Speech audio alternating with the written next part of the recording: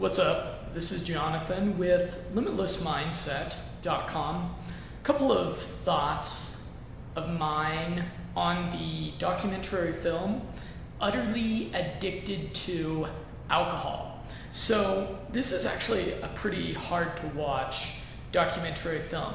It's about this guy named Ryan who, spoiler alert, drinks himself to death. And this is a documentary on addiction by National Geographic. So this is a guy that drinks 3 pints of vodka a day, every day, for 3 years. I guess that's how much you gotta drink to drink yourself to death, in case you're wondering.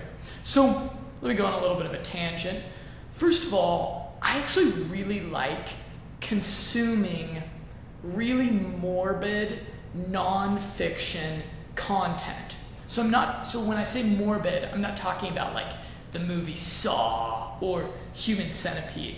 What I'm talking about is documentaries like this that are about like real pain and suffering in the world. I'm talking about, like, for example, a book that I'm reading right now. I'm listening to the audiobook version of it. It's called The Origins of War in Child Abuse. And if that sounds morbid, believe me, it's a pretty fucking morbid book. And I actually have a really good philosophical reason to fill a proportion of my day consuming this really morbid type content. And here it is. So about a stone's throw away from where I'm sitting right now is the very top modeling agency that has the very most beautiful women in the most cosmopolitan city of South America, in Medellin, Colombia. From where I sit every single day in my office, I have this ridiculous, gorgeous view of the city. Every single morning when I walk to work, I have this lovely little trail that I walk next to by a park. When I go to lunch, there's all these beautiful cafes, and these streets that I walk on have all these beautiful women on them.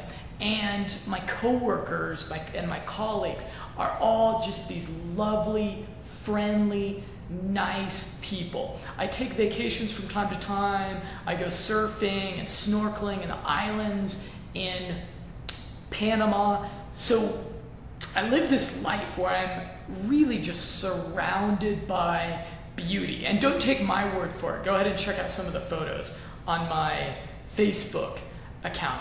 So I live this life where I'm just surrounded by beauty and tranquility. And I like to, from time to time, really on a daily basis, knock myself off of the hedonic treadmill that is my existence of this beauty. And I like to take a little digital walk on the darker side of existence. So I'd encourage you to maybe experiment with the same kind of thing, is spend maybe a little bit of your time consuming some really morbid non-fiction material just so you can put yourself into perspective a little bit more. So when I watch a movie like this about a guy who drinks himself to death, part of me says, fuck that guy. Part of me says, it is a good thing that this sick individual removed himself from the gene pool and did not have the opportunity to pass his alcoholic, addiction-prone genes onto the next generation. Part of me looks at a film like this and says, you know what? A guy like that only hurts the people around him. And he does much more good for the world dying in this documented process than he ever did living.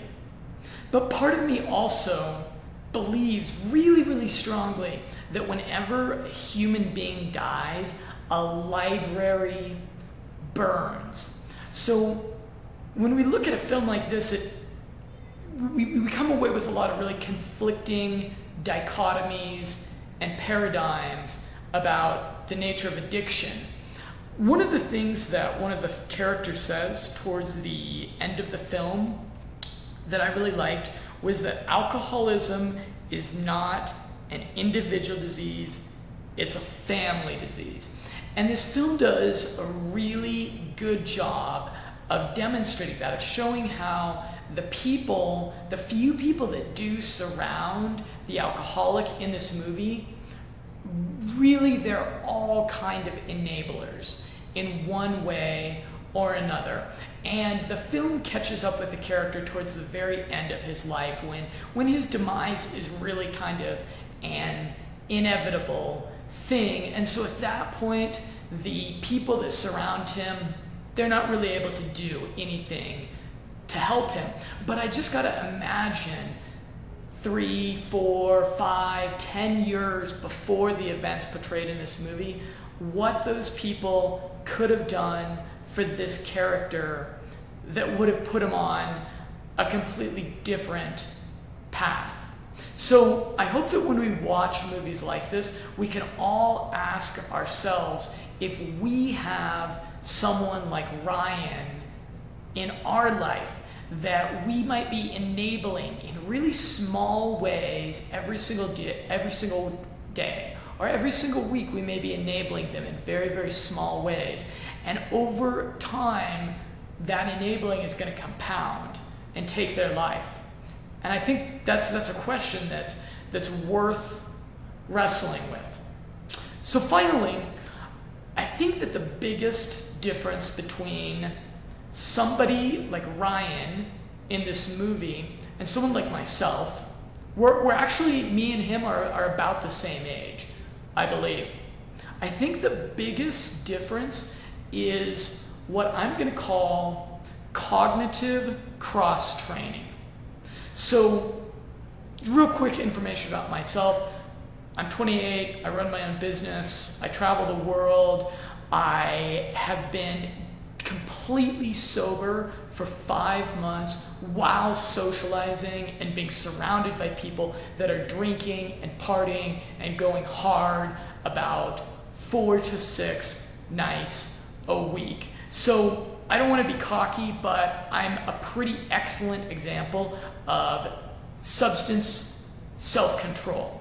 And so I think really the biggest difference between someone like myself and someone like the character in the movie that drinks himself to death is that I am devoting my cognitive energy to a really disparate amount of things every single day that are demanding that I evolve and that I'm constantly challenged. So like right now, I am really close to being completely fluent in my second language.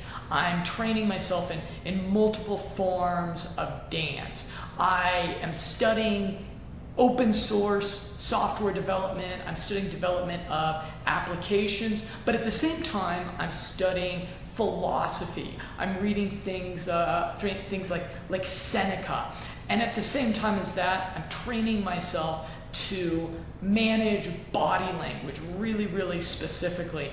And I'm doing some really deep dives into understanding the way that biology works. And so I've got all these different disparate interests that are going on. So for someone like me, my mind is in such a neuroplasticity ready mode that for me, when I say, hey, I want to stop drinking, I'm going to go completely sober for 5 months straight, even though there's people surrounding me every single day trying to get me to drink with them, sometimes in really persuasive ways, I have the self-control to say no to that kind of thing because I've got so many other challenges that I'm giving my mind every single day, like dual NBAC training. I have a training application that I use for 10 to 15 minutes every single day. I haven't missed a day in over 70 days